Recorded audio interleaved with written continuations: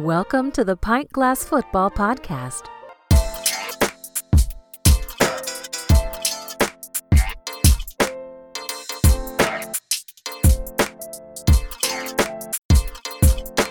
This is Pint Glass Football. We talk NFL and college football. I'm your host, Brad Fowler. Follow us at pintglassfootball.com. If you're new to the show, hit that subscribe button. What's up, PGF Nation? We're back with another great show today. Today, we're handing out some hardware. We'll make our picks for the Midseason awards in the NFL, MVPs, Rookie of the Years, and more.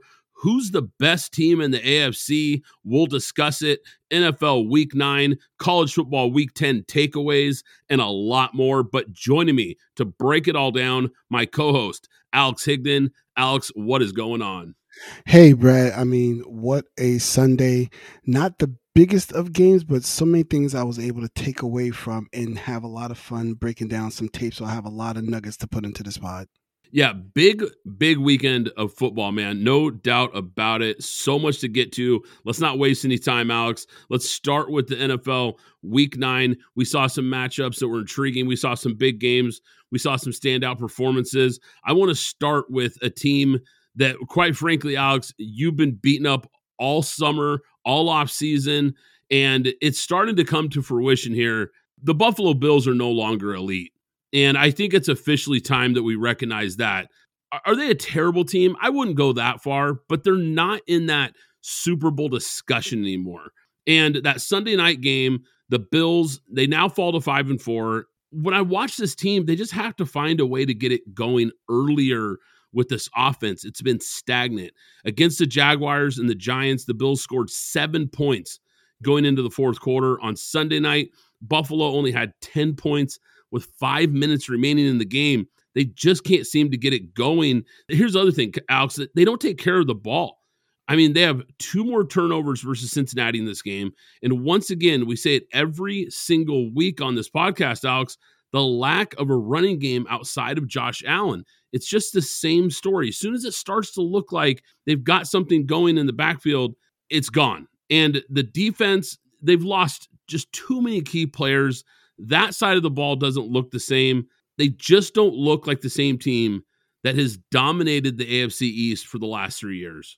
Yeah, you know what? They actually look like the same team. What it looks like to me is they've just been doing the same thing over and over, and that is the definition of insanity, to continuously do the same thing over and over while expecting a different result. And I think the rest of the NFL is saying, okay, we're hip to what you're doing.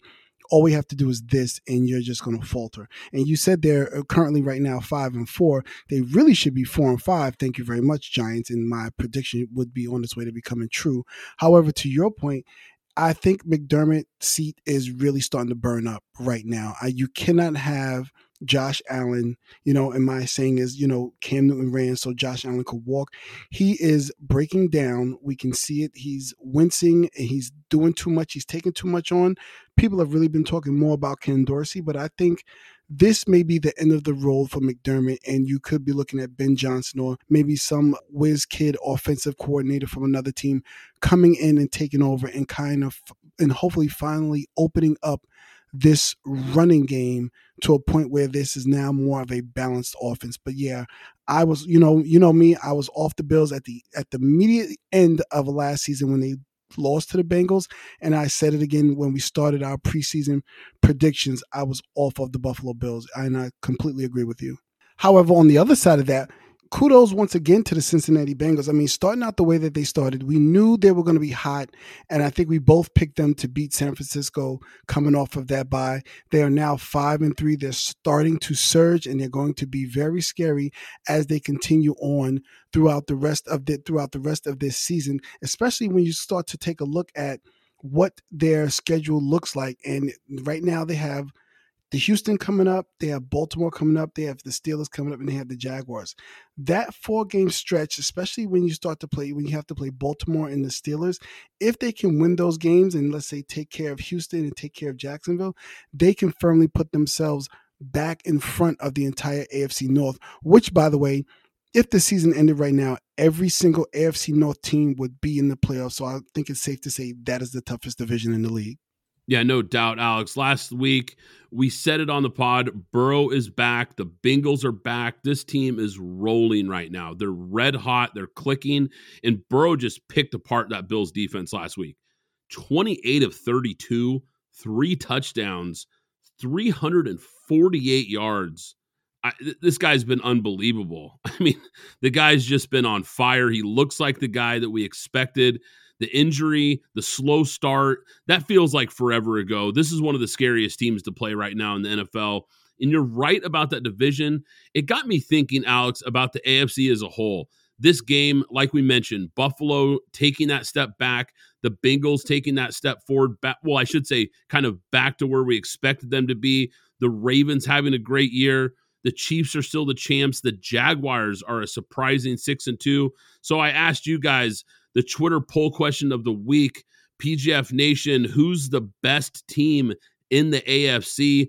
Like I mentioned, Ravens, Chiefs, Bengals, and I threw the Jaguars in there, not expecting them to get a whole lot of votes, but I just kind of wanted to gauge where you guys had them here in the mix. Ravens running away with it. Last I checked on the results, Alex, 43% of the votes going to the Ravens, 29% to the Chiefs, 25% to the Bengals, and just 2% to the Jaguars. The Ravens here running away with the vote here, Alex. And before we jump into it, what did you make of these results from the poll question? Were you surprised at all by that?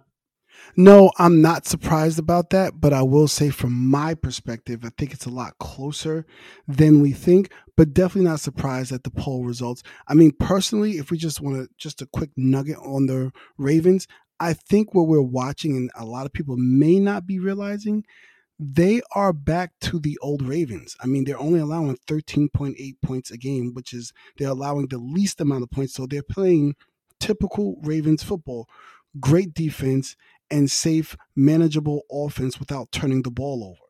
Yeah, Alex, you could make a case right now that they're not just the best team in the AFC. You can make a case they might be the best team in the NFL. And that's no disrespect to the Eagles, but the Ravens are just playing at a really, really high level right now. Todd Monken is really pushing all the right buttons right now for this offense with more spread formations, getting the ball to these playmakers, and he is unlocking some of Lamar Jackson's potential as a passer.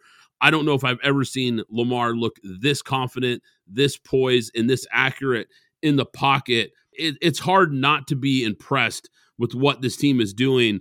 Forget his MVP season. I know the numbers in that season were eye-popping. This is the best version of Lamar Jackson we've ever seen. And on the other side of the ball, like you mentioned there, Alex, this Ravens defense is absolutely for real. Let's jump into this game real quick, though, because this was a game, Alex. We circled this game. We previewed this game last week. We knew this was going to be one of the marquee matchups, Ravens, Seahawks, and it wasn't even close. Alex, I think the Seahawks got exposed in this game. Look, they're a good team, but I think it's clear they're not in the same class as teams like Baltimore. I said last week when we talked about this game, they've really taken advantage of a softer schedule, and I didn't like their chances versus the Ravens. Geno, he just isn't the same guy that we saw last year. He's now had 3 consecutive games with multiple turnovers. And here's the other problem for Seattle. Kenneth Walker isn't getting it done versus good defensive teams. Against good defenses, he's really struggled. He's only averaging 3.5 yards per carry against the Lions, Bengals, Browns, and Ravens. What were your thoughts after watching this game? Exactly the same, is that Geno can't carry this team. Nor that I don't think either of us thought that Geno could carry this team. I thought we both believe with Kenneth Walker and Zach Charbonnet, this would be more of a balanced attack. The defense was going to be better with Devin Witherspoon, a couple of young players coming in. But what we saw was a complete dismantling of the Seahawks on every facet of the game. Defensively, offensively, I mean, there was nothing that the Seahawks could do at all. I mean, DK Metcalf had 1 catch, 1. Tyler Lockett, 3. Jackson Smith-Njigba, a guy that the Ravens probably said, you know what, if he beats us, then he beats us, but we're not going to let these two guys beat us and we're going to be stout against the run, which they were. And then on the flip side of that, good luck to anybody who had a prop bet on Keaton Mitchell or maybe started Keaton Mitchell because all their running backs were hurt. 9 carries, 138 yards, 15 yards per carry and a touchdown, one of them being 60 yards. And then along with Lamar's 60 yards rushing as well. So it was just a complete dismantling of the team. I don't know what the Seahawks need to do, but they definitely did need to take a look at themselves and say, hey, we need to really figure out who we are and get back to being who we are and some of the things that made us successful last year. Not that they were this out of the box team that was going crazy, but the next couple of weeks, the Seahawks have the Commanders, they have the Rams, and then they have the 49ers, Cowboys, and 49ers. So if my prediction is at least to come true, they need to handle business against the Commanders and the Rams. Oh, by the way, who just signed Carson Wentz to now start for them. You should handle the Commanders, handle the Rams, and then be set up for a big time game against the 49ers because if I'm not mistaken, they are both tied for first place with the 49ers ahead because they have the better divisional record, but they can be playing for first place come Thanksgiving. So all they need to do to get back on track, they haven't fallen off the wagon, maintain what you've been doing against these next 2 weeks against the Commanders and the Rams, and be ready and stout for the 49ers who are coming to you Thanksgiving. Alex, it's starting to look like Kansas City has a elite defense. What Steve Spagnuolo is doing with this defense is pretty impressive this year. Now, look, the offense just isn't what we've seen in recent years. Mahomes only threw for 185 yards, really struggled in the second half versus Miami. The Chiefs, here they are. They hold the top seed in the AFC, and maybe with this defense, they don't need to be great on offense. It's almost weird saying that considering what we've seen from this team in the last several years. And watching this game, Alex, KC gave Miami opportunities in this game. And the Dolphins, they just couldn't capitalize. Miami might be a playoff team, but they're not a real contender. And I've been saying this for a while now. Look, they're a good team. They're fun to watch, but not until they can show us that they can beat these upper echelon teams, especially in their own conference, until they can get past some of these teams, I have a really hard time really believing in this Miami team. Absolutely. I mean, we talked about it with the Bills. We can talk about it with Miami as well. I know Devin Achane is out, but they need a bruising type of back. One, they score a lot and they score a lot fast. Now, they don't score a lot against winning teams, but there are going to be some games where you're going to have to slug it out, and they're not built tough. Ford tough, so to speak, like the commercial. I don't think they're built tough as we start to get into these winter months when things are going to get a lot tougher, when weather's going to come into play, and that track is not going to be as fast as you want it to be. I mean, Tyreek Hill is doing Tyreek Hill things. Jalen Waddle has kind of fallen back a little bit. I think that he's been oft injured. And then the defense, I think even with Jalen Ramsey now coming back, I think the defense may start to pick it up a little bit. Hopefully for them, because they're going to need some defensive help in the next upcoming weeks if they want to be able to stay and maintain traction with what's going to be happening in the AFC, because I think there's only going to be one team out of the AFC East that makes it. But it doesn't bode well as they start to go into the playoffs, especially when they end their last 3 weeks of the season with Dallas, Baltimore, and Buffalo, all who will either be vying for playoff position or be for playoff positioning. So it's going to be real interesting to see how the rest of the season plays out for the Dolphins. And then if we want to talk about Kansas City, I mean, one thing we can say about Kansas City, yes, Steve Spagnuolo, we know him from the Giants. We know what he did with those teams. But that defense, I talked about the Ravens being number 1. The Kansas City Chiefs are number 2 in points allowed, only allowing 15 points a game. They started to run the ball a little bit tougher. I think they should get back to that a little bit more. The one thing on the offensive side, they don't have a guy in terms of a skill position at wide receiver. They also lead the league in dropped passes. So that is a hindrance as well, especially when you're Patrick Mahomes and you're looking for a guy to trust, who I think, if you go back and listen to us in the preseason during the draft, I think Rashee Rice is that guy, but I think he's still being brought along slowly. He has to hold on to the ball because he's part of those drops as well. But I think they have something in the kid. He does make plays, but he does make blunders. So hopefully by the end of the season, they've kind of cleaned that up and he can be a guy that helps them surge toward perhaps another championship. Alex, do you think that this team is missing Eric Bieniemy in some of the play calling? Yes and no. I think the aggression that Eric Bieniemy comes with, and as you can see, the aggression that he brings to what he has with the Washington Commanders. If you haven't noticed, Sam Howell is second in passing, right behind Tua in terms of what he's doing. So there's maybe a little bit of that aggressive push in the offense. But then on the other side, to what I alluded to just a moment ago, without having a guy on the field that you can really get the ball that Patrick Mahomes can really trust, I think there's a little bit of trepidation from Andy as well as Matt Nagy to say, hey, let's push down the field. Let's push down the field without a true guy that Patrick Mahomes can trust. I think they're trying to develop a couple of these guys, tight end aside, of course, as they go. But I also still think they need to run the ball a little bit more, use McKinnon in the passing game, similar to what the Patriots did with James White. Use him a lot more, use Pacheco a lot more until you can get these guys caught up from a development standpoint and then unleash that as you head into the playoffs. Yeah, it's a good point. I do think the one maybe fault that Eric Bieniemy might have with his play calling, and we're seeing it in Washington, is he gets a little too pass happy. And right now, if you're the Chiefs, that's not what they need. I'm with you. I think they need to lean more on Pacheco in this running game and bring more balance to this offense to try to open things up, try to open up some of those shots downfield. Alex, we had a big-time matchup. NFC East battle, Cowboys, Eagles. Eagles, they're starting to pull away. They're starting to separate a little bit in that division because they get a big win versus the Cowboys. Really pivotal game here. It hasn't been pretty very often this season for the Eagles. We've said it a few times now, but they just keep finding ways to win, even with Hurts not being 100%. And I think it's clear that this Eagles defense has taken a step back this year, especially the pass defense. They're allowing 375 yards on 8.5 yards per attempt. So that secondary can be had. That is the one spot, if I'm an Eagles fan, I'm really circling here, because in the right matchup, I think they could be in trouble trying to defend a high-flying offense.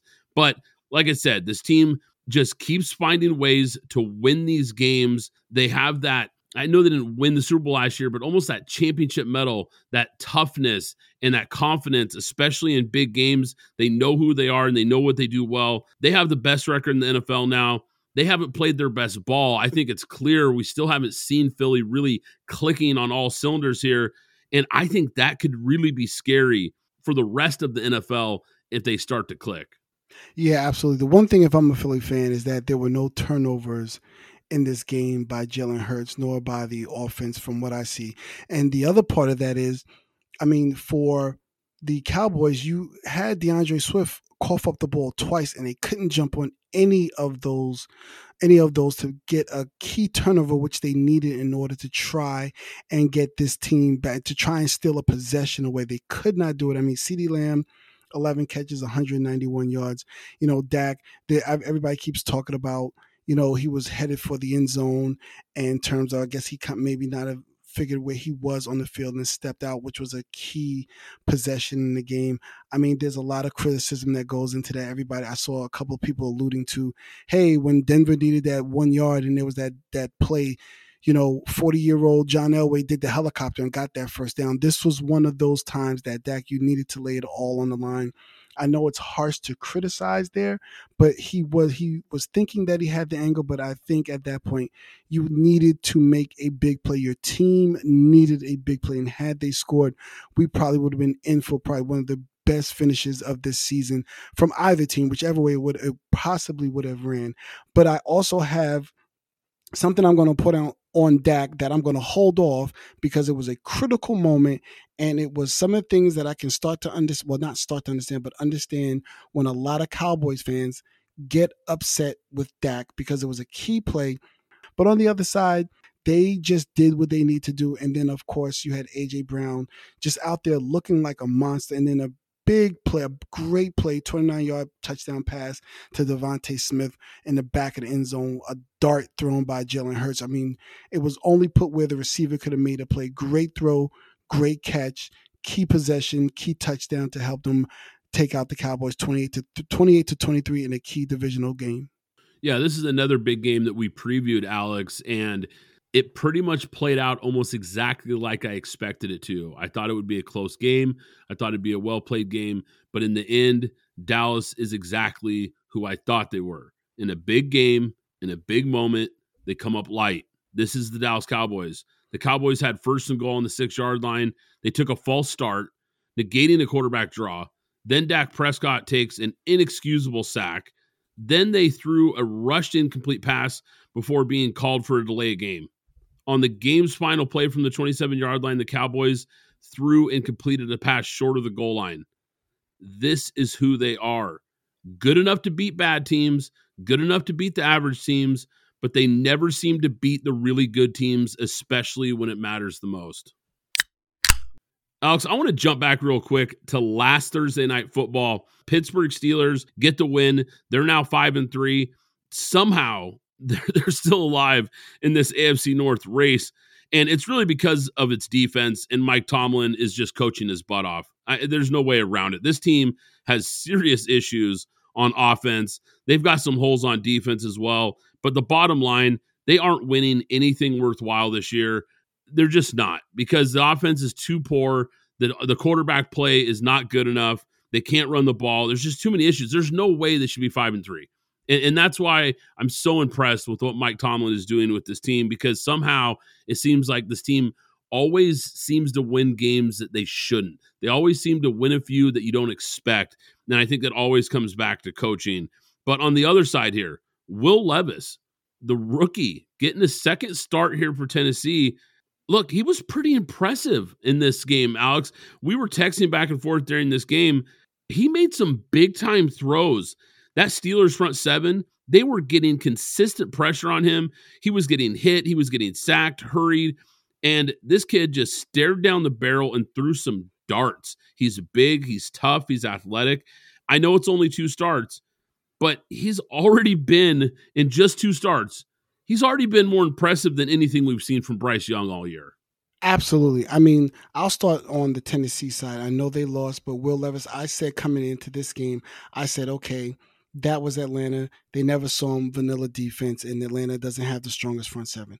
Coming into Pittsburgh, I said, okay, they're going to tee off on this kid because that offensive line isn't strong, and it's only DeAndre Hopkins that's really out there, and Derrick Henry hasn't had a Derrick Henry-like season.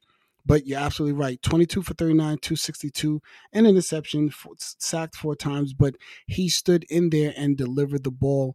One of the things that I always look for in a quarterback do they have happy feet in the pocket, and are they going through progressions? And he didn't have happy feet. He was not scared with big TJ Watt and that D-line coming after him. He still stood in there and tried to throw darts and tried to make plays. On to the other side of this ball. There's a lot that we always talk about with teams of consistency that are when I say blue bloods, I mean just true to their core. The Green Bay Packers, they believe in drafting. They don't go always chase the big free agents. Same thing with the Ravens, and I throw the Steelers in there as well. However, this is one time the Steelers, you need to go out of the box. You have a championship coach. You have a championship defense, caliber defense, and you have weapons. Excuse me, you have Deontay Johnson, you have Allen Robinson, and you have George Pickens, who had, by the way, had 2 catches for -1 yards and tanked my fantasy team. I always have to throw in there how these guys affect my fantasy team. But Kenny Pickett, 19 for 30, 160 yards. They ran for more than you threw, and you threw 30 times. You couldn't get over 160 yards. You know what I looked at, Brad? And I'll say this. Kenny Pickett has played in 21 games, started a full 20. He has thrown 13 touchdowns and 13 interceptions. CJ Stroud, who we'll talk about later, has only played 8, and he has 14 touchdowns. This is a clear indicator with the weapons that you have, with the type of team that you have. You have to move. You cannot be rigid here. Move off of this person. This is not the time to be rigid. You can move off of him and go get yourself a solid quarterback that can probably put you in the upper echelon of the Super Bowl bubble. Because right now, with this team, even though you are 5-3, no one is scared of you. No one is, because you have Kenny Pickett as your quarterback. So until you make a change, although I picked you to make the playoffs, I can't believe in you in terms of the Super Bowl bubble, because these wins are coming off of coaching and grit, not because you have a quarterback. Alex, normally we wouldn't talk much about a game featuring two teams with losing records this late into the year. But your Raiders get a big win over the Giants. I was actually at this game, spent the weekend in Vegas, first time going to Allegiant Stadium. It was really impressive. Great place to see a game. I mean, it was a lot of fun. The game wasn't great, obviously. It was a blowout, but really fun to be there and to see that stadium. Really impressive. If you guys are ever in a chance to go to a game in Vegas, I highly recommend it. It was a blast. But I want to start with New York here, Alex, before we jump into the Raiders side of things, because New York finally gets Daniel Jones back after he missed multiple weeks with that neck injury. Then he's forced out early in this game with a torn ACL. And look, people can say whatever they want about Daniel Jones, but there is no debating that this guy's got heart. He tried to play after the injury. He was clearly trying to walk it off, trying to stay in the game, trying to tough it out. On the next play, he collapsed in the middle of his drop back. Really unfortunate injury here for him. And here's the thing, though.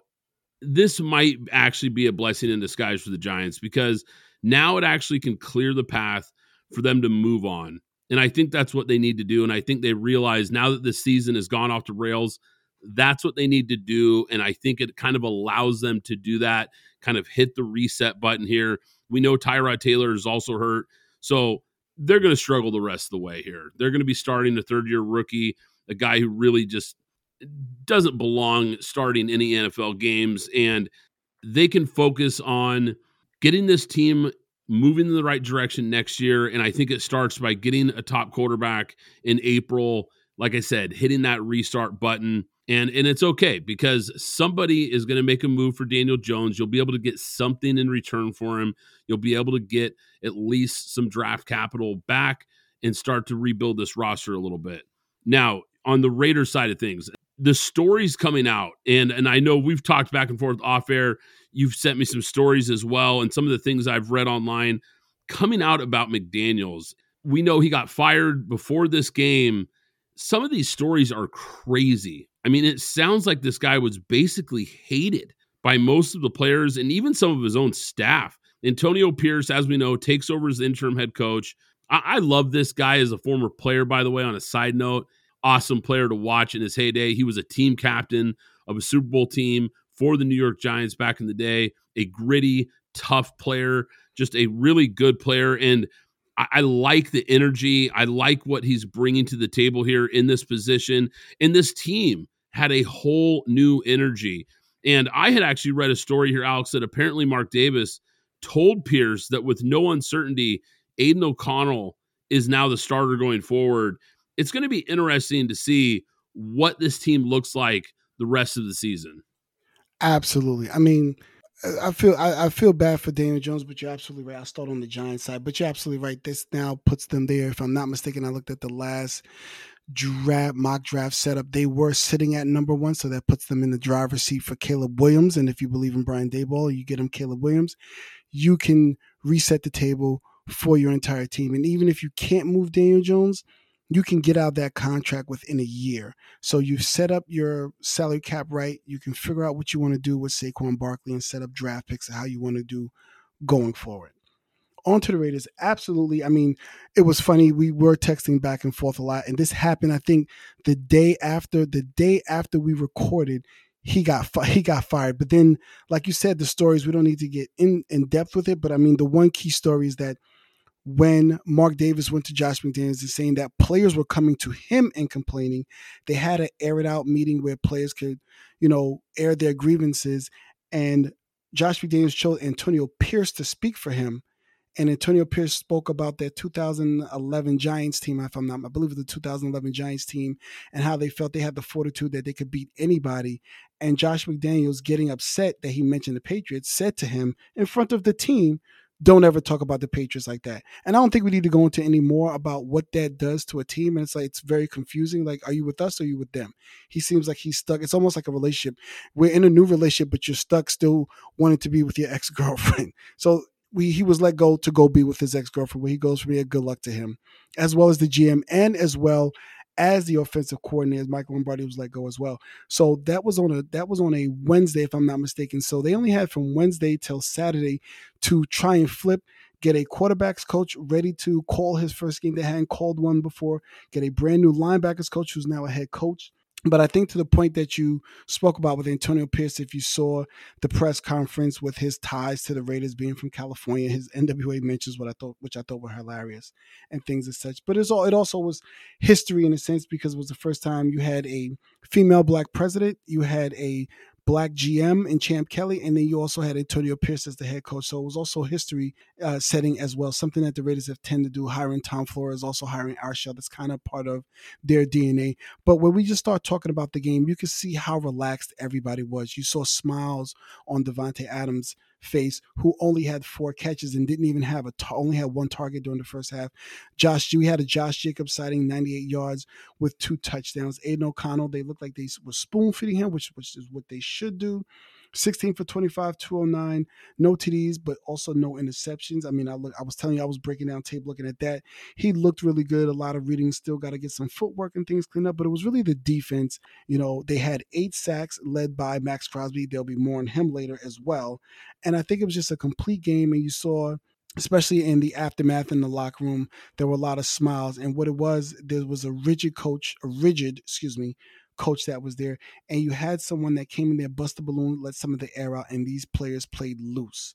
Now he'll get the rest of the year to see what he can do, and then perhaps we have another turnaround, because we were kind of at the same position where we were when everything kind of exploded with Henry Ruggs and then John Gruden during that 2-week period. So who knows? I'm not saying it's going to happen, but who knows? And then we also get another 8 games to see what Aiden Connell, who was my pick in the preseason as the Brock Purdy of this draft before he was sent to the Raiders. So we get to see if there's any development there. So I think it's fun as a Raiders fan. It feels we finally got this guy out. I'm off of my 0-19 approach, but I'm really happy as a fan. If I could just fan talk for him, I'm really happy for my fantasy team, because I also have Davante Adams and Josh Jacobs, but happy to see a lot of guys get their chance, and these guys who probably been really upset and really pushing and grinding, hating somebody or disliking someone that's leading them, to now have the air let out and to play a little bit more loose, and we get to see what they do for the rest of the season. Alex, we don't need to spend a whole bunch of time on this game, but the Patriots are a dumpster fire. I cannot believe how bad this team has become. New England went into week 9, tied for the second most penalties in the NFL, and tied for 6th in turnovers. They have multiple turnovers in 4 out of 9 games and at least 1 turnover in 6 consecutive games. Guys, I said it weeks ago, and I stand by it more than ever. I think we're watching Belichick's final season with the Patriots. Look, I know they don't have a lot of talent, and I know there's a lot of holes on this roster, and it's a big reason why they're having a hard time competing. I also said that Belichick, the GM, has been getting in the way of Belichick, the coach. But some of this is downright coaching here. When you're talking about penalties and sloppy play and turnovers, some of that does fall back on coaching. This team is a mess, Alex, and I don't think it's getting better anytime soon.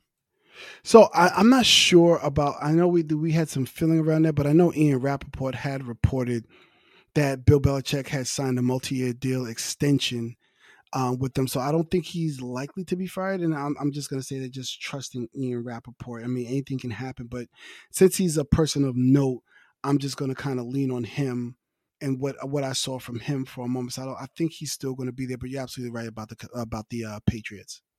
And, before we wrap everything up, I just wanted to quickly mention, I know one of the things I had talked about at the beginning of the season, I didn't think Kyler Murray is going to play this year, but everything from what I'm hearing is from the head coach and Jonathan Gannon is that he's trending towards playing not only this year, but perhaps this week. So I don't know what the Cardinals are doing. I don't know why, but we'll just have to wait and watch and see what happens. Underdog Fantasy is the easiest place to play fantasy sports. I personally love the pick'em game. Just pick between 2 and 5 players to build a pick'em entry. Pick whether your favorite players will have a higher or lower stat total in this week's game for a chance to win big. You can win up to 20 times your money in a single night. Download the Underdog Fantasy app and sign up today with promo code PGF. That's promo code PGF to get your first deposit doubled up to $100. The official ticketing app of Pint Glass Football is now SeatGeek. I can't recommend them enough, guys. I've been using SeatGeek for years. You want to go to a game this season? SeatGeek is here to take the confusion out of buying tickets, making sure you get the best seats at the best prices. With SeatGeek, you'll never have to worry about overpaying for tickets again. How? They put a 0 to 10 score on each ticket, so you know you're getting a good deal. But here's the real game changer. You can get $20 off your first ticket purchase with the code PGFPOD. That's right, $20 off with code PGFPOD. This season, make every game day epic with SeatGeek. Download the SeatGeek app and remember to enter the code PGFPOD to grab your $20 discount. You know what's important when you're having a good time? Staying hydrated. And that's where Liquid IV comes in, the category-winning hydration brand that's fueling your well-being. With just one stick of Liquid IV, you get 2 times faster hydration than water alone, plus 5 essential vitamins to keep you feeling your best. And let's not forget about the convenience factor. The packaging is perfect for on the go, whether you're tailgating or just hanging out on the couch. But what really sets Liquid IV apart is the amazing flavors. Personally, I'm all about the Concord grape and lemon lime. And with 3 times the electrolytes of traditional sports drinks, Liquid IV is made with premium ingredients to give you the hydration and nourishment you need. Get 20% off when you go to liquidiv.com and use code PGFP at checkout. That's 20% off anything you order when you shop Better Hydration today using promo code PGFP at liquidiv.com. Zencastr is the ultimate web-based podcasting solution. It provides high-quality audio and video podcast production and hosting. With a full suite of professional tools, podcasters can seamlessly record, produce, and publish studio-quality content all from one dashboard. Zencastr's post-production process takes the headache out of audio production. Set the right podcast loudness and levels while reducing background noise with a click of a button. Coordinating all your guests to record in person is painful and tedious. Easily invite up to 11 participants per recording with one click. Go to zencastr.com/pricing and use my code PGFP and you'll get 30% off your first 3 months of Zencastr Professional. I want you to have the same easy experiences I do for all my podcasting and content needs. It's time to share your story. Alex, every week we've been coming up with a WTF moment of the week. Oh, fuck!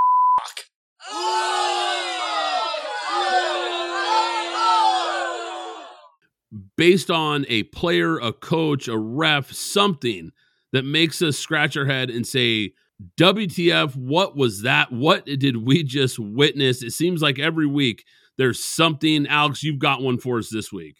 Yeah, I mean, it's Dak Prescott. I mean, I already mentioned him stepping out of bounds, what I thought he should have done. But there was a play, and like I mentioned earlier, I did send the tape to Brad, so he can 1,000% back me up on this. It was 23-28, minute 22 mark on a 4th and 8.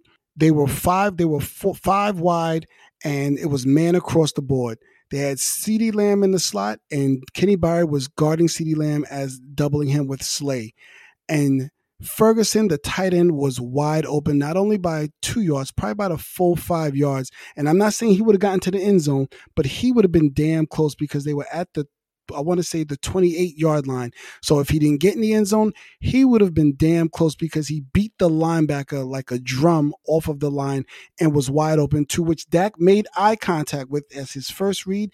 Instead, he threw to the sideline, if I'm not mistaken, to either I believe it was Michael Gallup or Brandon Cooks, for a play that just was knocked down and not game over, but they turned the ball over on downs, and the rest is history. But in a key situation like that, You are one of the highest paid quarterbacks in this league, a franchise quarterback that people believe in you.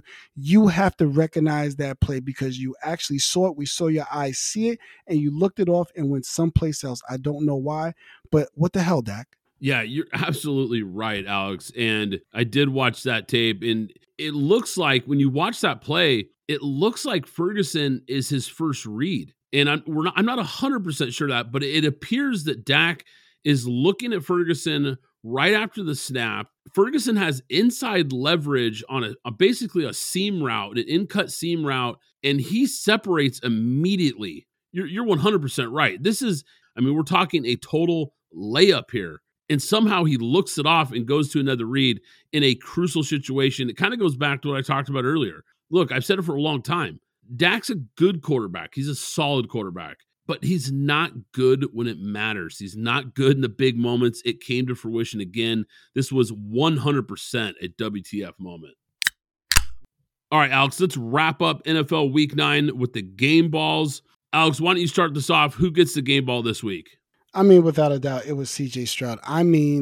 I got a chance to really look at C.J. Stroud. Everyone knows my take on Ohio State quarterbacks. It really wasn't against the player. It was just against the school. But C.J. Stroud is appearing to be what a lot of people who felt he was the best quarterback in the draft. He is looking like that 8 games in.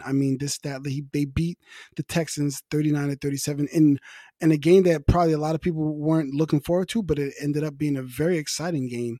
And shout out to the Buccaneers as well, playing tough. Baker playing tough, making big plays. But C.J. Stroud leading his team down with a minute to go to score 7, scoring 17 points in the fourth quarter to take the lead and win the game, 30 for 42, 470 yards, which I believe broke Andrew Luck's record for most yards thrown in a game for a rookie, and 5 touchdowns, no interceptions. Basically a perfect QB rating at 147.8. It's not just his recognition. It's not his footwork. It's not even his accuracy that I want to talk about. It's ball placement. And that's one of the key things that is very hard for rookie quarterbacks to do when you come in the league. You can have good footwork. You can even be accurate. But ball placement, where you put the ball where only your receiver can catch, is one of the things that people talked about with Dan Marino. And I'm not saying he's Dan Marino, but it was a key thing as a rookie when Dan Marino came in. Everyone talked about where he placed the ball is so perfect and is such a catchable ball that C.J. Stroud is really shaping up to look like something special. Of course, I do not judge anybody simply off of 8 games.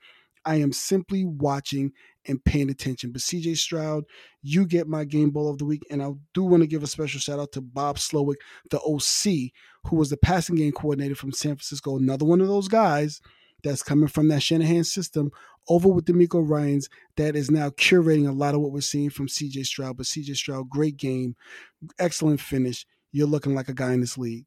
Yeah, he's been so impressive. We'll jump more into him here in a little bit, but the one thing, and you kind of touched on it there, that I've been so impressed with, like you mentioned, the ball placement.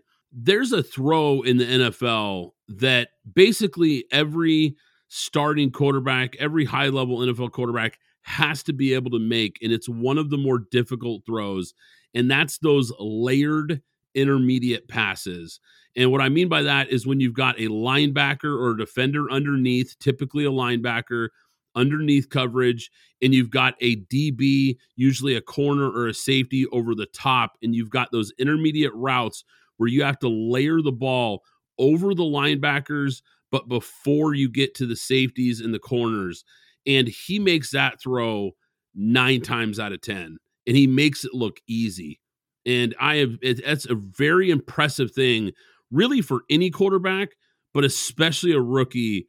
He's been lights out, no doubt about it, Alex. And what a game he had in week 9.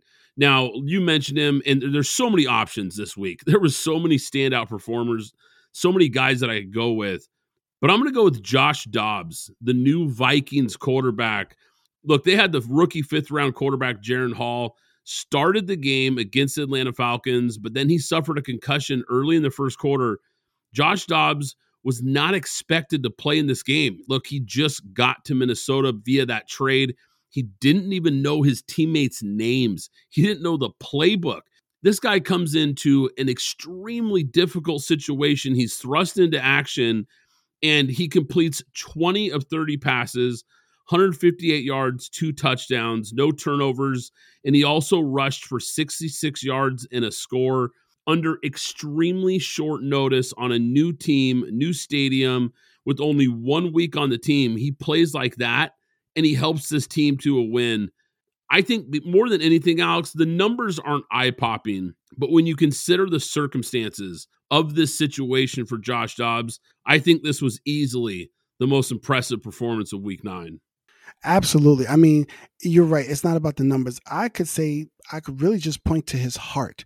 This is a guy that can rally players because of his playing style, and he leaves it all on the field. You were talking about it. He did not know his players' names. And I was listening to one of the Minnesota podcasts. He was on the sideline practicing cadence, practicing the calls, because he drove, if I'm not mistaken, I remember the story correctly, he drove from wherever he was to Minnesota to be a part of the game. And then on top of that, one of the things I didn't know, because everybody kept saying he's the smartest guy in the league, he's the smartest guy in the league. I did not know what they were talking about until I looked it up. So Josh Dobbs apparently is a rocket scientist, a literal rocket scientist. He had a 4.0 in aerospace engineering while at Tennessee. You know what I'm saying? So that's what he was doing. Wow. While most players were probably in San Tropez somewhere, he spent the summer interning at NASA twice. So this guy is a legit genius, apparently off the field and on the field with the way that he's been playing. So absolutely Josh Dobbs, a guy with a lot of heart. I'm pretty sure Jet fans are upset looking at that too, but I digress. But yeah, Josh Dobbs definitely deserved a nod this week. Wow. Yeah, that's pretty impressive. And if you're the Jets, how do you not give up a 6th-round pick for this guy after what we saw from Zach Wilson? I mean, Give me a break. Yeah. I mean, you know what? And we don't have to go off on a tangent. You know, the other thing, I also said that the Jets should have traded for Ryan Tannehill. They had an opportunity when they started Will Levis and he looked like somebody we knew it was the end of the road. They should have made a 5th or 6th round pick. The guy's at the end of his contract. You could have given up.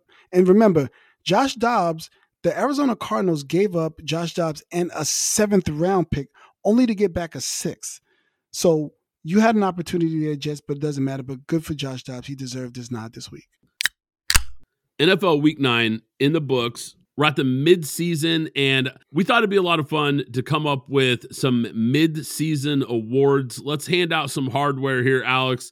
I want to start with NFL Coach of the Year. Right now, who's your Coach of the Year, Alex? Right now, it's Dan Campbell. Anybody who can take the Lions, who I think is the poorest, and I don't mean my money, but the poorest run franchise in this league, even worse than the Raiders. But anybody who can take Detroit and get them to the level that they're at now, where people are actually talking about them as a true viable Super Bowl bubble team, has to get my vote. And I do have a narrative against Dan Campbell. I still feel that way, but I cannot deny what's actually happening in real time.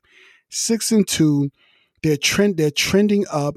Yes, they're in a weaker division, but you still have to win your games. And it's hard to change a culture that has been a consistent culture of losing into what they are now.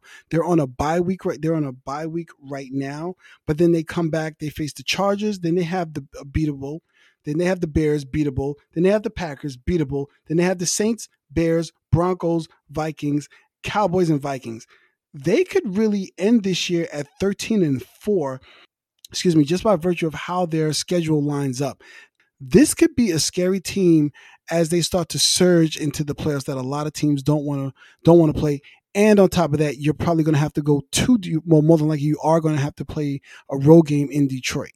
Yeah, he's done an incredible job. There's no doubt about it. Just making all the right moves here really has changed the culture. You hit on it there. The culture change that we've seen with Dan Campbell, the attitude and the belief that this team has every single week is really impressive. And let's face it, part of being a great head coach is being able to assess talent and being able to hire a great staff. And he's done that too. And they've done it in a little bit of an unconventional way with so many former players on the roster. And it's working right now. And it's really working, especially for a team that for the first time in a long time came into the year with expectations and they're living up to them. So I've been really impressed with Dan Campbell. But Alex, my coach of the year is going to be John Harbaugh. Look, they're 7-2. They're tied for the best record in the AFC. They play in easily the best division in the NFL. We talked about it earlier. This AFC North is loaded. They have blowout wins over other division leaders, the Seahawks and the Lions, who obviously we just mentioned. They have the number one defense in points per game allowed, second in yards per game allowed, second in passing yards per game allowed, and eighth in rushing yards per game allowed. As we know, he hired a new offense coordinator. A lot of people questioned if that move would work. And now they have one of the best offenses in the league as well. And Lamar Jackson is playing at an MVP level. All of this I mentioned despite having several key injuries on this roster. Plus, they've won 4 straight games. John Harbaugh is my coach of the year. John Harbaugh, we can't deny what we're doing. Like I said, I mentioned earlier, they've got that defense rocking and rolling. And you're absolutely right. We don't even have to look at the MVP year, because if you look at the MVP year, you'll focus on the numbers. But what Lamar is doing as quarterback right now, he is truly morphed into a full, well-rounded quarterback, using his legs when necessary and scanning the entire field and seeing the entire field, the maturation that I've always wanted to see from him. So I absolutely can see John Harbaugh as coach of the year. Alex, let's jump to the rookies here. Let's start with NFL Defensive Rookie of the Year. I think there's a lot of guys who are in this conversation, but who gets it for you? Yeah, absolutely. And I looked at a few people, but I will tell you, I settled on Jalen Carter. And it's really more because, I nerd out on watching film. It's the plays and the things that he does that does not show up on the stat sheet. He is simply causing havoc on that line, making the quarterback move. It's not a stat. It doesn't show up. The pressures do show up. Tackles for losses do show up, but moving a quarterback off of his spot, any quarterback will tell you they do not like to be moved off their spot. And he's consistently getting that strong push up the middle. Never mind Fletcher Cox, never mind Jordan Davis. What he's doing as a rookie, 8-9 games in, he's already commanding double teams. So what does that mean when this guy really starts to figure out and really fills into his body and really gets a lot stronger at the point of attack? What can this guy be in terms of what he's going to look like in 3 to 4 to 5 years? We could be looking at a potential defensive player of the year right now for the Eagles. Yeah, you're absolutely right. He has been a monster in the middle. He has been a game changer. We knew that he had the highest grades as far as players coming out of this draft. He was the best prospect physically in this class, hands down. And I think everybody knew it. The only reason he slid was because of the off-the-field concerns. Well, so far, that has not been an issue. And he's been playing his butt off, and he's playing at a really high level for a rookie. And you're right, the potential is just sky high for this guy. Alex, I'm going to give it to Devin Witherspoon, cornerback for the Seahawks. Unfortunately, Christian Gonzalez and that injury early in the year really derailed his chance at a campaign. At the time, he was running away with the winner of the Defensive Rookie of the Month to open the season. The guy was just playing absolutely lights out, and you guys know how much we loved Christian Gonzalez coming out of the year. Hopefully he'll be back next year and looking like he did to start this year. But with that being said, I can't ignore what Devin Witherspoon's been able to do because he's been really impressive this year. I love the flexibility that he has either playing outside or playing in the slot.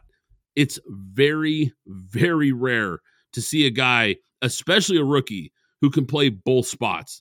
That is a unique talent when you can do that. Quarterback ratings are really low when they target this guy. He's been lights out in coverage, and he's a great run defender too. He has 2 sacks and a pick 6 so far. He's only allowing 5.4 yards per target. Witherspoon has been a game changer for that Seahawks secondary. Yeah, the only reason I had Christian Gonzalez over Devin Witherspoon because he was just a little bit too reckless with his body. And in this NFL, you can tend to get hurt. That was the only reason, but very close in talent. And absolutely, Devin Witherspoon is causing havoc. He's aggressive. He sticks his head in wherever he needs to stick his head in to make a play. And he's on every single play. And he hits with aggression and he hits with intention. So Devin Witherspoon, great pick. Alex, let's shift to offensive rookie of the year. This one seems like a no-brainer, but who do you got? Well, it's CJ Stroud, for everything that I said earlier. 14 touchdowns, 1 interception. That's pretty much unheard of for a rookie. And remember, he's not doing this with a bunch of name brand players. Nico Collins, Tank Dell, Robert Woods, veteran, yes, but he's also doing this without the strong running game that they had last year with Dameon Pierce. Wait till the running game comes into effect and that play action can really start to work, and he begins to be able to really see things from a different level now that the running game is working. But I only see good things on the horizon for what CJ Stroud has done. I don't think there's really much to talk about. I think this guy has really shown and proved why he should be Offensive Rookie of the Year. Yeah, Alex, I'm with you. This guy's the home run pick, no doubt about it. He was already having an incredible rookie year, but last Sunday, setting that single game passing record for a rookie with 470 yards in that win over the Bucs was just unbelievable. And he became the second rookie quarterback in league history to throw 5 touchdown passes in a single game. He has instantly made the Texans competitive this year, and he's already making Carolina have major regrets over their choice over Bryce Young. Now, look, it's too early to throw in the towel on Bryce Young, no doubt about it. He could still become a really good quarterback, but there's no doubt that the way CJ Stroud has played, it's got to make them nervous here. He makes the big throws when it counts. The only quarterbacks picking up first downs more often than CJ Stroud are Brock Purdy and Tua. He's having one of the best rookie quarterback seasons in NFL history right now. He is no doubt the pick. Now, with that being said, I do want to give an honorable mention on this one to Puka Nacua, the wide receiver for the Rams, who burst out the gates with unbelievable numbers. He's still having a nice season. We knew his numbers would dip a little bit after Cooper Kupp came back. You're talking about one of the best receivers in the game, so naturally he wasn't going to stay on that pace. But this is a guy who's still on pace to have close to 1,600 yards receiving as a rookie, so I wanted to give him some props as well. All right, let's move to NFL Defensive Player of the Year. There's a big group of guys here that I think are in the conversation, Alex, but who's going to get your pick? I knew you would probably say that. However, there is one guy, and I don't think it's close for Defensive Player of the Year. It's Max Crosby, and that's not a homer pick. That I'm being serious. If you watch Max Crosby is the only player on defense that you game plan for. There is no other guy on the other side. There is no linebacker. There is no defensive back. There is no safety. When you watch defensive tape and you're an offensive lineman or the offensive line coaching staff, you're saying, how do we stop that one guy? There isn't say we got to worry about that. No, it's him.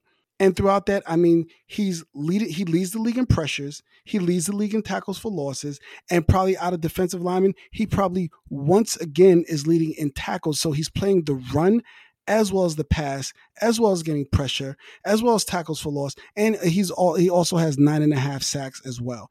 So I think he is hands down the Defensive Player of the Year. I know it doesn't get a lot of play for players that may play on a losing team, but for what he's doing on the type of team he's on and him being the lone person that you look at there, again, I will say it again. If people have mentioned other players, but I'll always be able to say, but he also has this person on the other side as well.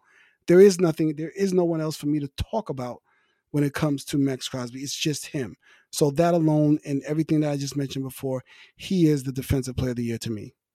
Alex, absolutely. Max Crosby has been a monster. And look, this guy's been a monster since the second he stepped on the NFL field. And here's the thing about Max Crosby, and I was thinking about this.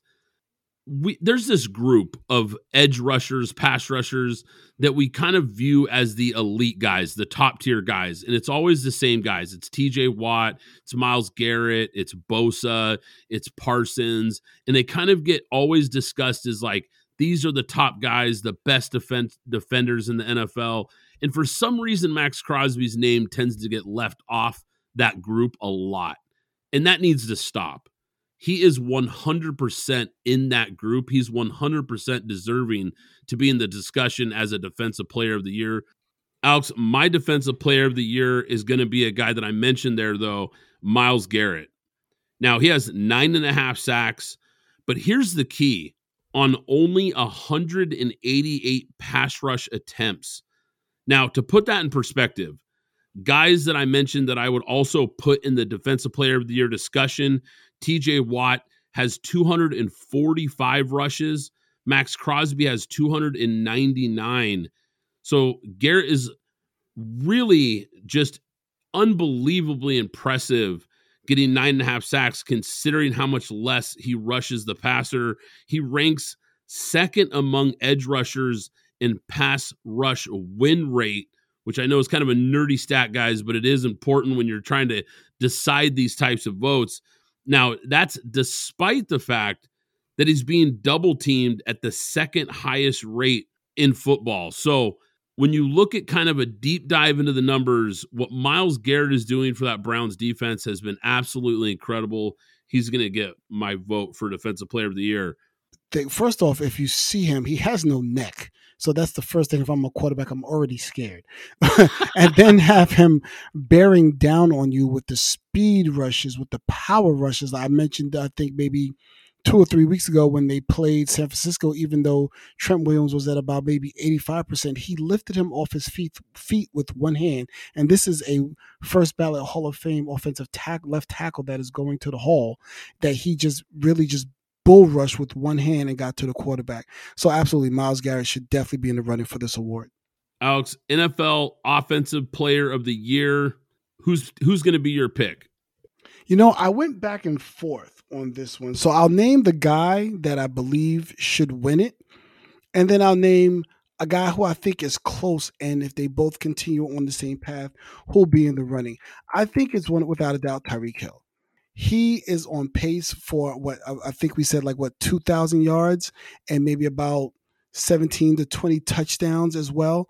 So, and what he's doing in that offense, I mean, Mike McDaniel, the mad genius, the mad scientist, I like to call him Mark Anthony, the Latino singer. If you're not aware, go look him up. You'll see what I'm talking about. But he is dialing up these plays, and it's clear Tyreek Hill is getting the ball. It's clear this is the guy that's getting the ball. And it does not matter what you try to do to stop him, he gets the ball and he gets his numbers. Now, every now and then, if you get a little bit of physical with him, it slows him down. But he is on a tear right now for what he's doing to the league. So right now, he is my Offensive Player of the Year. The person that I said that I have right next to Tyreek Hill that I think can push, and it depends on how they finish, because I think this could possibly come down to the last game of the season. But A.J. Brown is right there next to Tyreek Hill in terms of his numbers, in terms of his production as well. And this guy, completely different player, does have a little bit of speed, but the strength of A.J. Brown, I mean, we're talking about, he looks like a baby T.O., even though he's only 6'1", but he's 226 pounds. And similar to some of the things that we talk about with Deebo Samuel, when this guy gets the ball, he turns not only into a running back, he turns into Bo Jackson, Derrick Henry. He's looking to deliver punishment. His nickname is Swole Batman, and it's called Swole Batman for a reason.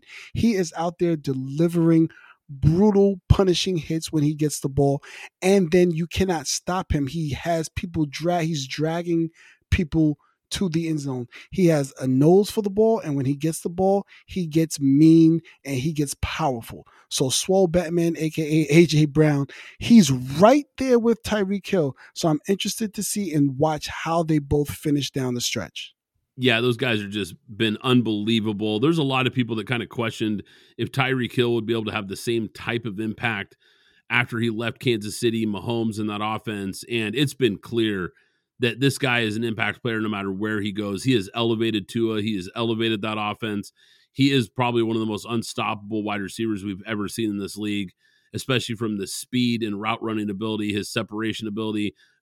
I've said it once before on this pod, I think he's the biggest home run threat that's maybe ever played in the NFL. He is just scary to line up against. And A.J. Brown, man, you're right. What a beast that guy is. I mean, just an absolute monster. Jalen Hurts, trust to put the ball up in there in places where he can go pull it out of the sky and run guys over.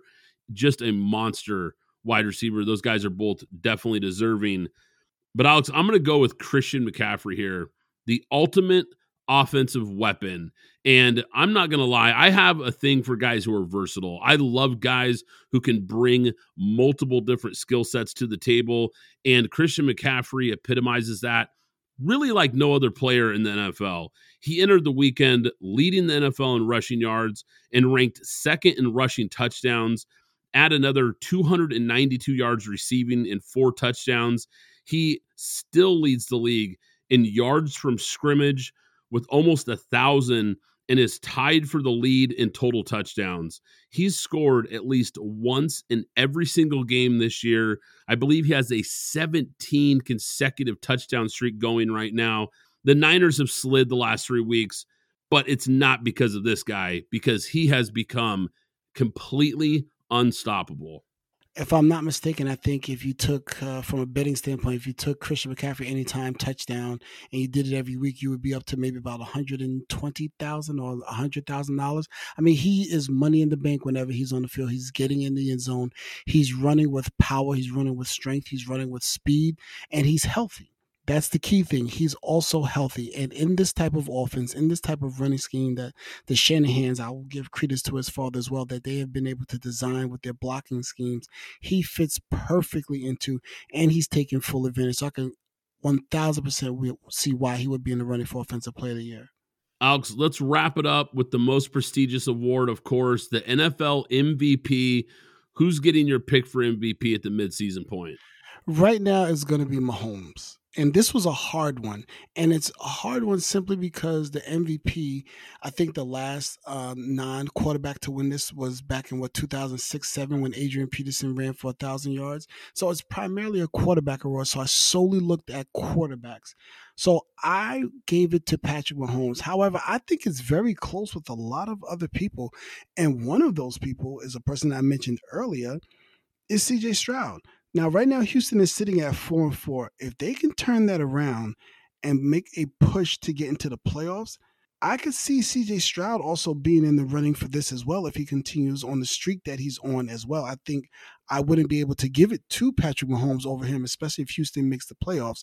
But as of right now, with what Kansas City is doing and with how Patrick Mahomes is still playing without a key component and still being able to matriculate the ball down the field and get scoring opportunities, critical situations, I have to give it to Mahomes right now. But I'm really on the fence because I think there's a lot of QBs that could be in the running for this. No doubt about it. Mahomes deserves to be in that discussion. But I'm going to go with Lamar Jackson. We've talked about him a lot too, and we talked about him on this episode. But look, this guy has just been playing at a different level this year. He leads the league in completion percentage at 71.5%. That's a number that, quite frankly, his first few years in the league, I just never thought he was capable of that type of accuracy. And even though this season he's throwing downfield at one of the highest rates in the league, he has picked apart defenses this year. He's playing the position at such a high level, especially on those tough layered passes. I kind of talked about those layered throws earlier with C.J. Stroud over the linebackers in front of the safeties, those intermediate routes. On throws traveling 11 to 20 yards in the air, he has the second highest QBR behind only Justin Herbert. He's been incredible. Passing under pressure this year, he is running for a league-high 48.9 yards per game, which tops all quarterbacks in the NFL. He's taking care of the football. He's making great decisions about where to go with the ball, when to run, when to throw. The balance, everything has been perfect. He has been lights out this year.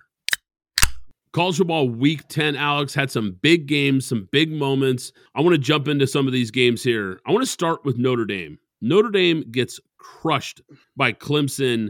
And yes, they had a chance at the end of this game, but they got outplayed the whole game. It really wasn't as close as the score maybe looked like. Clemson was the better team. And it was really kind of shocking. Notre Dame is now 9-3. And look, 9-3, I think most programs would be pretty happy at 9-3, but at this school, with this team, it feels like a big letdown. You let a game get away from you at Ohio State with some terrible coaching decisions down the stretch. They got smashed by Louisville. Now they beat rival USC. They had a nice win over Duke. I don't want to make it seem like this is some terrible season. It's not. But I felt like this team had a real shot this year at a college football playoff berth. And now a New Year's Six game, I think, is also probably out of the question here after losing to Clemson. We're almost 2 full seasons into the Marcus Freeman era. And I've said on earlier pods, I like this guy. I think he's a really good young coach. But it's been a little bit of a roller coaster so far. They've had some big wins. They've had some big losses. But once again, this team felt like they had the talent, Alex, I felt at least, and I think you did too, we've talked about them, that they could break through here. I thought this was a team that could break through and have a really special season. Yeah, absolutely. I mean, I don't know. It's kind of, I don't want to say it's coming off the rails because these games, it's really like if you lose one, you could probably salvage it. Two, you're teetering on the brink. Once you hit three, you're just completely done. And I mean, I don't know what's going on there, but something has to change. Something has to change. I don't want to say something has to change, but there needs to be something because this was their year. I mean, this was a team like you said, we talked about early on. I don't know what happened here, but it's disappointing for that coach and for those players. Alabama Crimson Tide, Alex, we thought they were dead. Look, I'm pointing the finger at myself here too. Here they are, back again in the college football playoff mix. They just keep finding ways to win games. Jalen Milroe has made such a huge improvement from where he was at the start of the year. We have to remember, Milroe was benched early in the season, and it was looking like Alabama had a major quarterback problem at the start of the year, and that's what got me thinking, okay, maybe this run here for Saban, maybe this dynasty is coming to an end here. They lost to Texas. They almost lost to USF. They looked terrible at one point, but here they are. Now they're back. They've made some adjustments. I feel like the one thing that's really helped too, and I don't want to take anything away from Milroe because he has continued to get better every week, but it feels to me like they've started to kind of shape the offense more around his skill set. Really athletic guy, a guy that can really move. Quite frankly, I mean, he looks like a young Jalen Hurts, ironically, who played for Saban in Alabama. That's just what he just reminds me of Jalen Hurts. A little more athletic, a little bit quicker, not as big and strong as Jalen Hurts, but just a very similar player at that level of his career. And here they are winning games and looking like a contender, just like they were when Jalen Hurts was at Alabama. It's starting to look, Alex, more and more like they're going to be playing Georgia in Atlanta once again for that SEC championship, guys. Milroe, I mean, he's the story, though. I mean, that's what I keep coming back to. He was incredible versus LSU. 374 yards of total offense and 4 touchdowns. Yeah, and we mentioned it last week, and I'll say it again. Don't be surprised if Alabama is able to backdoor their way into a playoff, into the playoff seeding, simply because of how they've been playing. They've just been simply consistent and done their job and just moved up and up while other teams have been falling off. They've simply been moving up and up, little by little, piece by piece, like ants taking bread from the picnic table. They are just in a line moving up and up, and it's going to be interesting to see how this season ends because I think that is a team. And I've said it before, I'll say it again. I think Georgia can be picked off. So we'll have to wait and see when they get to Georgia what they've learned from the beginning of the season to now this championship game, because I think Nick Saban is not a coach you want to play with when it comes to game planning, when they want to try and figure out some things. Okay, so coaches, players, anytime media asks one of those guys, they don't look ahead, right? You're never supposed to look ahead. You're always looking at the next game. But podcasters and media, we can look ahead. So let's do that for 1 second here, Alex. Let's just pretend they're playing right now. Georgia, Alabama, championship game, neutral site. Who do you got? Oh, I'm going to take Bama. I don't think Georgia hasn't been tested this year at all. I feel about them the same way I feel about Michigan. They haven't played anyone. Not their fault. The schedule is the schedule, but they just simply haven't played anybody of any ilk. I mean, they have Ole Miss coming up, and then they have Tennessee, but I think Tennessee is just down bad right now. But Ole Miss is probably the one game where something might happen, because they're sitting at number 10. But other than that, they then face Tennessee and Georgia Tech. And so the only team of ilk that we may say would be Alabama. So being that they haven't played anybody and being that Alabama has been a little bit battle tested and even lost some games, they, especially like how they did to Texas, I think they've been had to figure out some things. So once you've been battle tested, once you've had to have the opportunity to figure out some things, because they've already beat Ole Miss, they beat Tennessee, they just beat LSU. So they have 4 ranked teams on their schedule. If I'm mistaken, I think there's only one ranked team on Georgia's schedule. I think that would be Kentucky, because they're just now getting up to when they're going to play some. They're going to play. They just beat Missouri. They have Ole Miss, and now they have Tennessee. So we'll see. And they did play Kentucky. That's what I thought. They did play Kentucky. So let's just see how Georgia does. But I think as of right now, I'll take Alabama. I think you might be right, Alex. I think I'm with you, and I never would have thought those words would come out of my mouth at the beginning of the season. 3-4 weeks into the year, there's no way I would have thought that. But you're right. This team, battle tested is a great way to put it, because they just continue to get better. And I think that could be potentially a really, really fun matchup. I want to jump to this big Pac-12 matchup. Washington wins in a shootout versus USC. Man, this was a fireworks show. And finally, Alex, USC finally fires defensive coordinator Alex Grinch.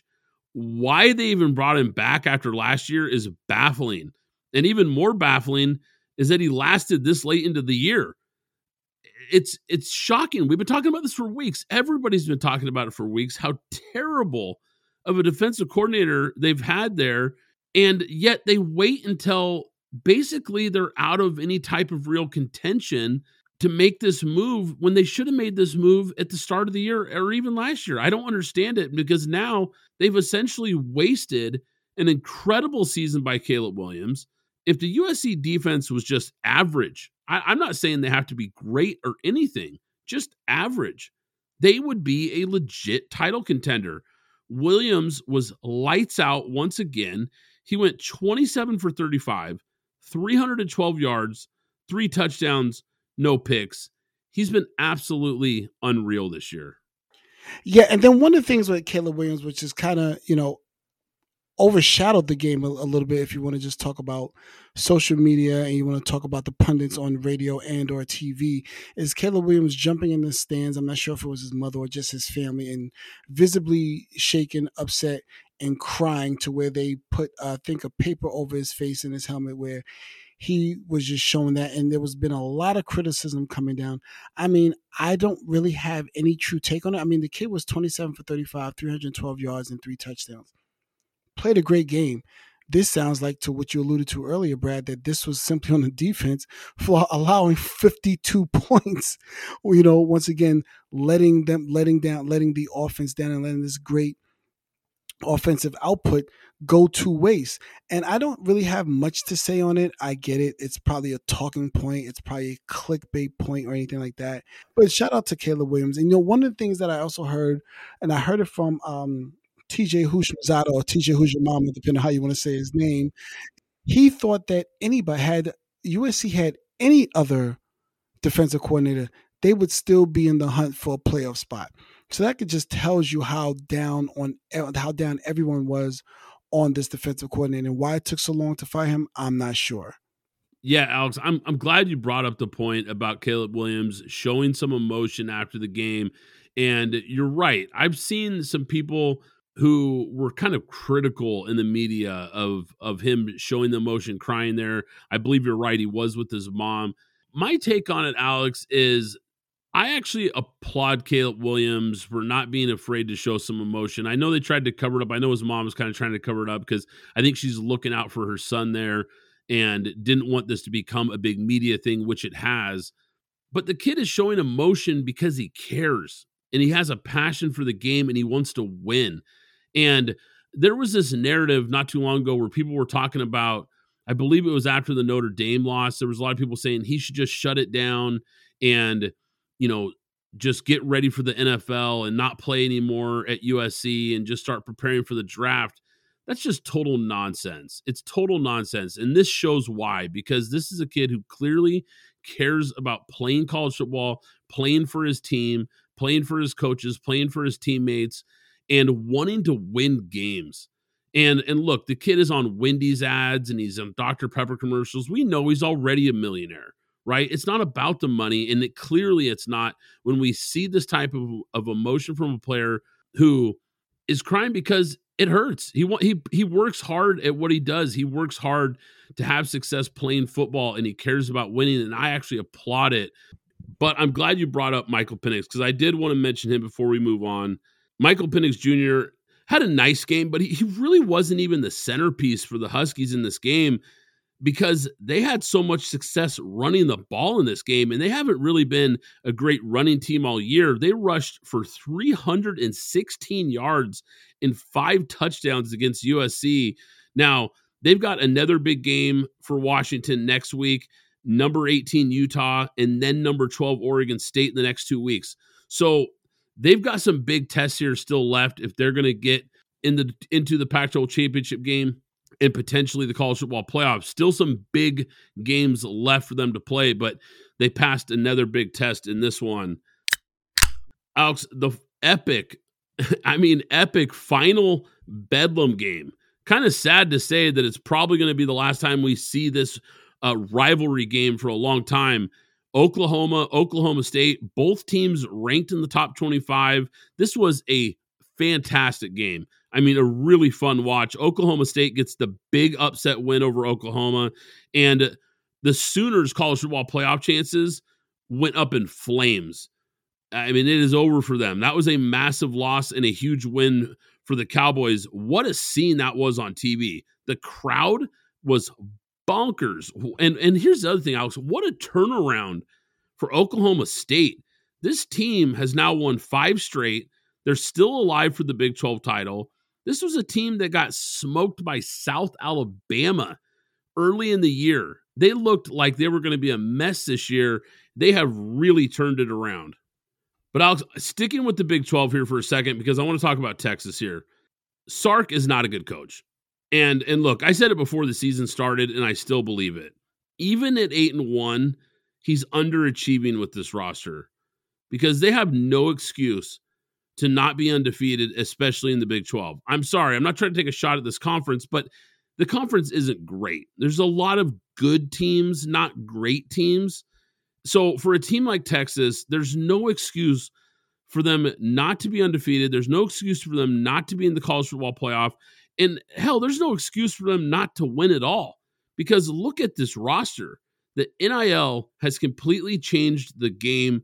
Texas is a program that's really been overrated for probably 10 or more years. It wasn't long ago that they really weren't putting anyone in the NFL, or very few guys, and certainly not any first rounders.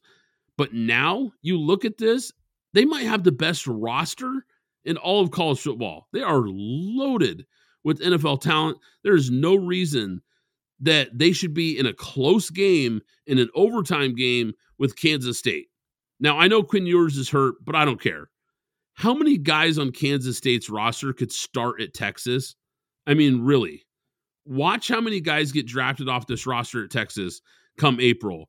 And they better win, and they better win big this year, Alex. But I have my doubts because I've always had my doubts about Sark and this program, and I'm not going to move off that take just yet. Even though they're having a good year, I think at some point this team is going to get outcoached, just like they did against Kansas State. They were lucky to escape with that win. And at some point when it really matters down the stretch, Texas is going to disappoint again. Alex, my college football Week 10 helmet sticker is going to go to Clemson linebacker Jeremiah Trotter Jr. Now, if the name sounds familiar, it's because his dad is a former NFL Pro Bowler and NFL All-Pro player. Alex, this is a guy you texted me about this offseason and said, circle this name. He's been awesome this year, and he was a monster in that upset win over Notre Dame last Saturday. 11 tackles, 2.5 tackles for a loss, 3 sacks on only 7 pass rush attempts, and a 28-yard pick six. Man, this kid is looking really, you can see the DNA, you can see the NFL lineage here, because what a player Jeremiah Trotter Jr. has become. Alex, last week, the struggle continued. Our worst week yet. Our locks of the week went off the rails here. We've got to bounce back, Alex. So we're going to have to rename this segment here because I took the Panthers plus 2.5. You took the Falcons -5. Let's get this thing back on track, Alex. Let's get it going here. Who's going to be your lock of the week? Okay, my lock of the week, we're going big here because when you're down in the dumps, you got to make a Hail Mary. I am taking the Cowboys at a -16. I'll repeat that again, at a -16.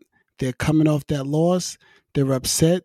They need a get-right game. And here comes Tommy DeVito and the Giants. So I'm taking the Cowboys, laying the 16 to destroy the Giants again. Alex, I'm going to take the New York Jets, and I'm going to lay the 1.5 points versus the Raiders. Now, we talked about the Raiders coming off their best performance of the year, but it was against the Giants team with the third-string quarterback that you mentioned there in DeVito. Look, when Daniel Jones got hurt, you could feel it in the stadium, Alex. Like I mentioned, they waved the white flag. You could feel it. It just felt like that was the proverbial straw for this Giants team. Raiders just had fired McDaniels. They were excited. They were ready to play for Antonio Pierce in his first game as the coach.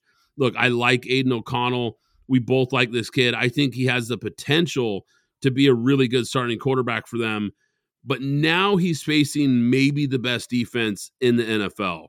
Josh Allen, Patrick Mahomes, Jalen Hurts, and Justin Herbert all struggled against this defense.